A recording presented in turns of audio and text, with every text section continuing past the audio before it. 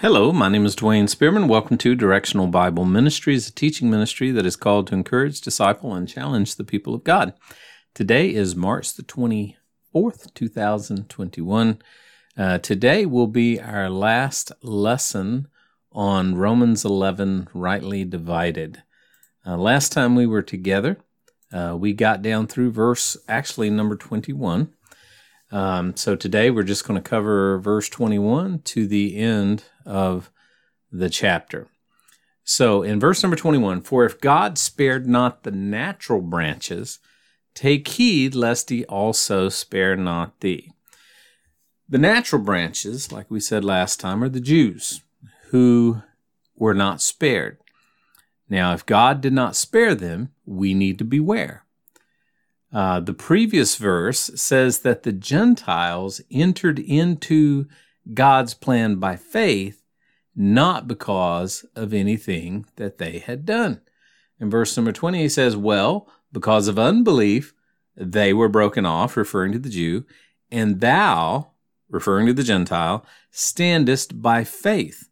Be not high-minded, but fear." And again, I've come to believe that when it is talking about the Gentiles here, it is more of a compare and contrast between the nation of Israel and Gentiledom, or the Gentiles. Not at all the body of Christ, but Gentiles as a whole. Because it can't be the body of Christ with a threat like this, being threatened to be, being told to fear and not be spared. Talking about the severity of God, that's not grace. So when he's talking about and comparing and contrasting here the nation of Israel with Gentiles, it's not, I used to believe, of course, that it was the body of Christ. Long since left that.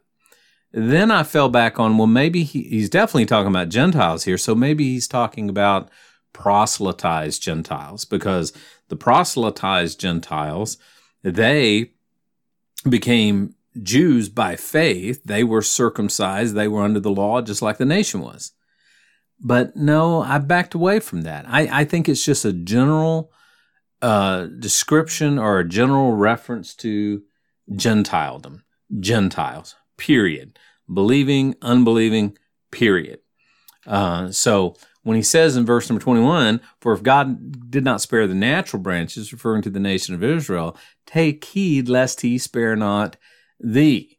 Okay? So Paul is speaking of Gentiles collectively, not individually. Just like with the nation of Israel. Sure, there were some that did not believe. The vast majority of them did not believe. But the entire nation stumbled. The entire nation fell as a result of the decisions or of a few. So again, I believe Paul is speaking of Gentiles here collectively, not individually. Now verse number 22, "Behold, therefore, the goodness and severity of God. On them which fell, severity. But toward thee, goodness, if thou continue in his goodness, otherwise thou also shalt be cut off." Again, that's not grace language. That there's no way you can convince me that's referring to the body of Christ. Now let's break down that verse. "Behold, therefore, the goodness and severity of God on them which fell." Who are them which fell? The nation of Israel. Severity. "But toward thee." Thee is referring to the Gentiles. "Goodness, if thou continue in his goodness, otherwise thou also shalt be cut off."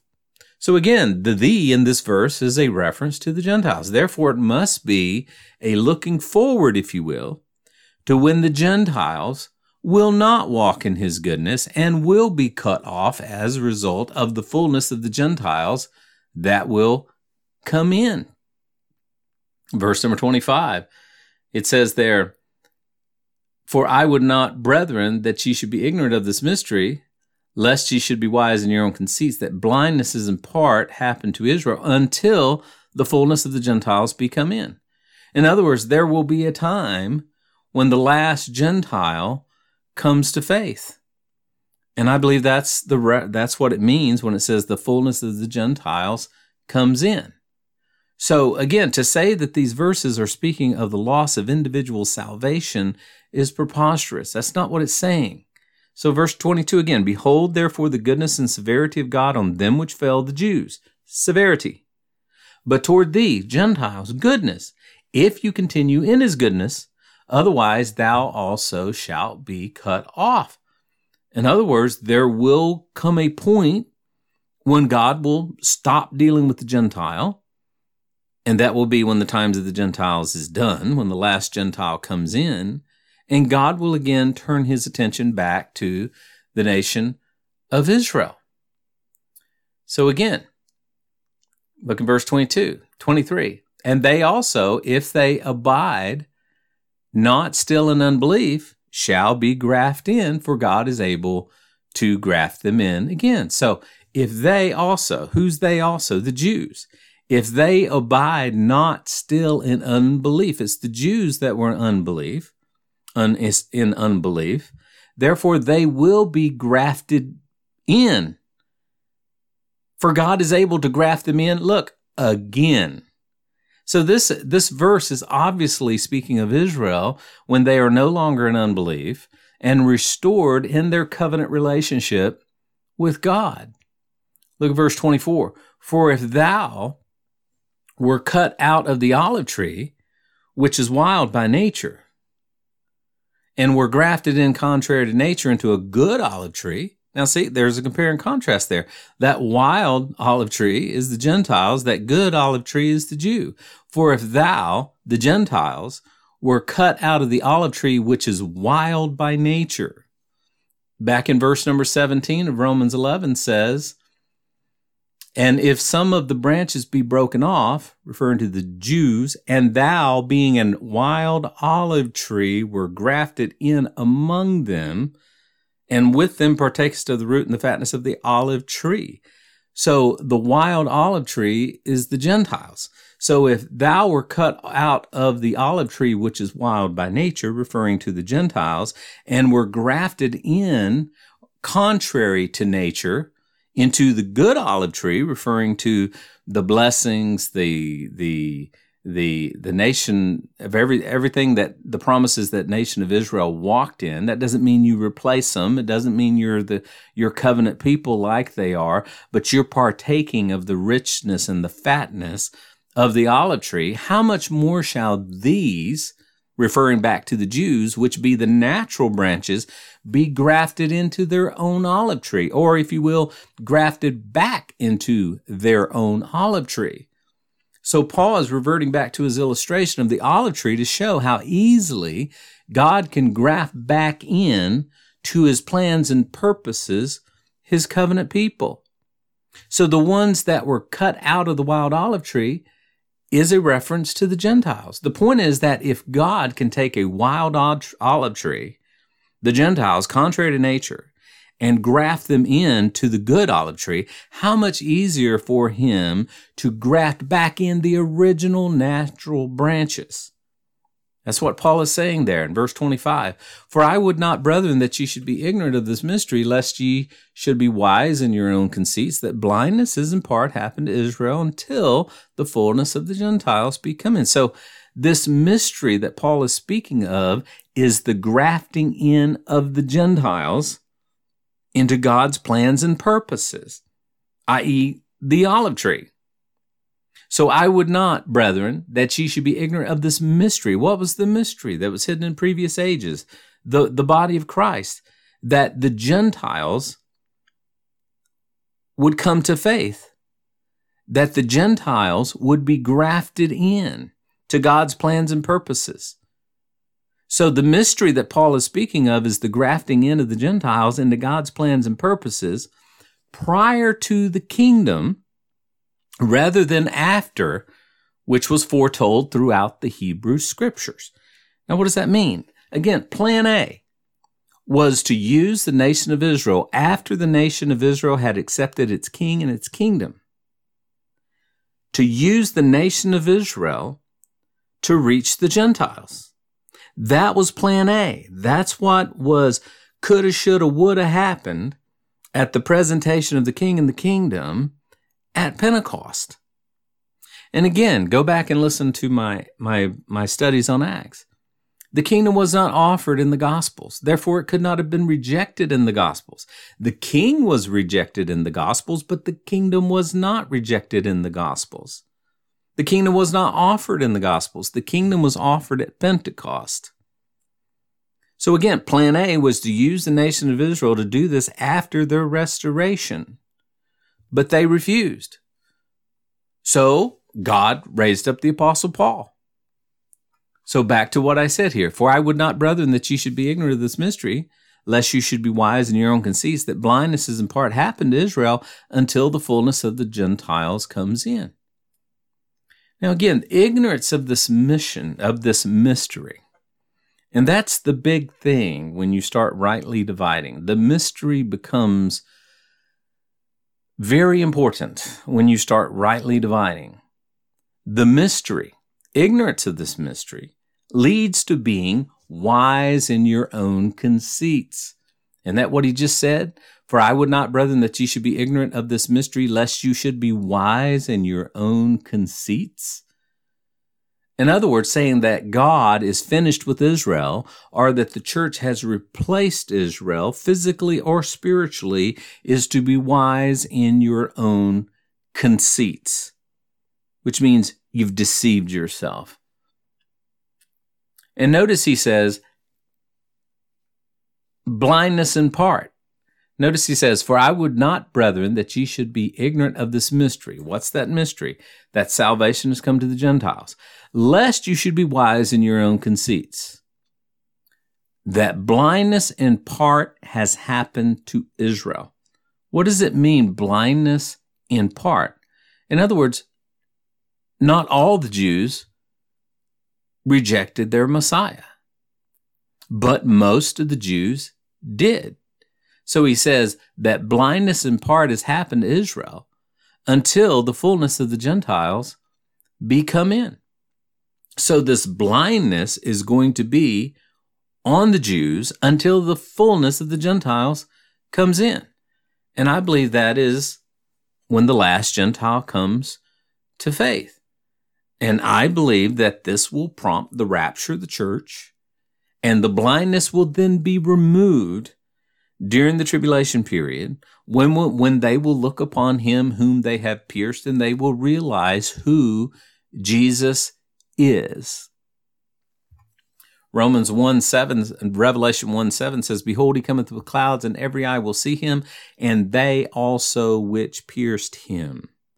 That's referring to the Jews. And all kindreds of the earth shall wail because of him, even so, amen. Verse 26 and 27, and so all of Israel shall be saved. As it is written, there shall come out of Zion the deliverer, and shall turn away ungodliness from Jacob, for this is my covenant unto them, when I will take away their sins. So, and all of Israel will be saved during the tribulation period, when God will establish his new covenant with them at his second coming. You see, God hasn't established his new covenant with them. It was rejected. We are not in the new covenant. And again, we erroneously think, we've divided our Bible between Old Testament and New Testament. The New Testament was offered, but it was rejected. We're not walking. The Jews aren't walking in a covenant relationship with God right now. And the covenants, if you've listened to me for any length of time, has nothing to do with the body of Christ. We are not God's covenant people unless you have bitten the apple of covenant theology and you believe that the church has somehow replaced Israel. And he quotes from Isaiah 59:20, which says, and the Redeemer shall come to Zion, and unto them that turn from the transgression in Jacob, saith the Lord, as for me, this is my covenant with them, saith the Lord. My spirit that is upon thee, and my words which I have put in thy mouth shall not depart out of thy mouth, nor out of the mouth of thy seed, nor out of the mouth of thy seed's seed, saith the Lord, from henceforth and forever. So at his coming, he will establish his new covenant with the nation of Israel. This is what Jeremiah spoke of in Jeremiah 31:34. And they shall teach no more every man his neighbor, and every man his brother, saying, Know the Lord, for they shall all know me, from the least of them to the greatest of them, saith the Lord. For I will forgive their iniquity, and I will remember their sin no more. Again, that's speaking of the nation of Israel when God, at the second coming of Christ, when he establishes his new covenant with them. Now, interestingly, and I just found this recently, the ESV translates verse number 26 differently, which I have to admit, I am not surprised by that. In the King James, it says, and so all Israel shall be saved. In the English Standard Version, it says, and in this way, all Israel will be saved. Again, I believe the ESV is guilty of putting their theology into a translation. Just interesting. In this way, all of Israel will be saved. Like God's going to use the church to save Israel because now the church is Israel. I think that's a bad translation. ESV is not the only one that does that either. And then notice verse number 28.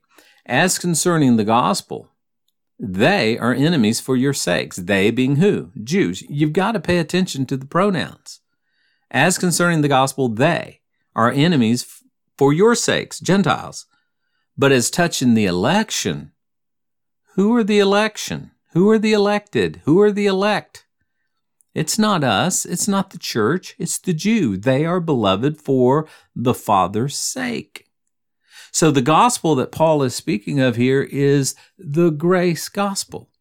He also says that the Israelites are enemies of that gospel.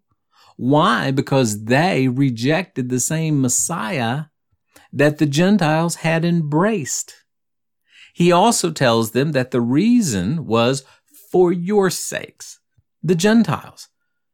Again, the whole summary of this chapter is, as a result of Israel rejecting their Messiah, he was offered to the Gentiles. Israel's rejection led to the salvation of the Gentiles. The casting away of them, back in verse number 15, was the reconciliation or the reconciling of the world. And then even so they, who's they? The Jews, the elect, are still beloved for the Father's sake. Not anything that they have done, but for his own sake. Again, the only way you're going to walk away with believing in replacement theology is if you do not rightly divide Romans chapter number 11. And then verse number 29, for the gifts and callings of God are without repentance. That means that the nation, the gifts and calling of God are without repentance. That means that the nation, the covenants, the promises that God has made, their election is without repentance. That means that it is irrevocable. The promises that God has made to the nation of Israel, the gifts and the callings of God are without repentance. Incidentally, the context here is Israel, not the gifts of the Spirit that some of our brethren try to apply to this verse. It has nothing to do with the body of Christ. Once you got the gift, you always got the gift. No, that's pulling that verse out of context. That's not what that verse is saying. And then notice verse number 30. For as ye in time past have not believed God. Who's ye in times past that didn't believe God? The Gentiles. Now that word believed can also be translated obeyed. For as ye in time past have not obeyed God. Well, belief follows obedience, and obedience follows belief. Yet have now obtained mercy through the Jews' unbelief. The Gentiles have obtained mercy. Even so have these also now not believed, that through your mercy they may obtain mercy. For God hath concluded all of them in unbelief, that he might have mercy upon all. So as a result of the nation of Israel's unbelief, the Gentiles have received mercy. Now, personally, I believe that the Gentile obtained mercy because of Israel's unbelief. So too, the nation of Israel will receive their mercy as a result of the Gentiles' unbelief. What am I saying there? Well, the Bible says in 2 Thessalonians 2:3, let no one deceive you in any way, for the day will not come unless the rebellion comes first and the man of lawlessness is revealed, the son of perdition. So what it's saying is that there will be a falling away. There will come a time when the Gentiles as a whole, just like Israel as a whole, has rejected Christ. And that will be the fulfillment of the Gentiles. The rapture will happen, and God will show that same mercy back upon the nation of Israel. So again, for as ye in time past, Gentiles, have not obeyed or believed God, yet now you've obtained mercy. How? Through their unbelief. Even so have these also now not believed, referring to the Jews, that through your mercy they also may obtain mercy. For God hath concluded them all in unbelief, that he might have mercy upon all. And that includes Jew and Gentile. And then the remaining part of the chapter is merely a doxology. Oh, the depth of the riches, both of the wisdom and the knowledge of God, how unsearchable are his judgments, and his ways past finding out. Who can understand it? For who hath known the mind of the Lord, or who hath been his counselor? Or who hath first given to him, and it shall be recompensed unto him? God doesn't owe anybody. For of him and through him and to him are all things, to whom be glory forever and ever and ever. Amen. So Paul concludes chapter 11 with a doxology, which is simply a spontaneous acclamation of praise. I don't know about you, but when you rightly divide Romans chapter number 11, it makes complete sense. If you pay attention to the pronouns, if you realize that the body of Christ is not being referred to, sure, in the peripheral, believing Gentiles are the body of Christ, but they are not the subject matter. It's Gentiledom. It's Gentiles. I hope it's been a blessing to you. God bless you guys. Hope you have a great day. Remember, God loves you, wants the best for you, and he's working all things out for your good.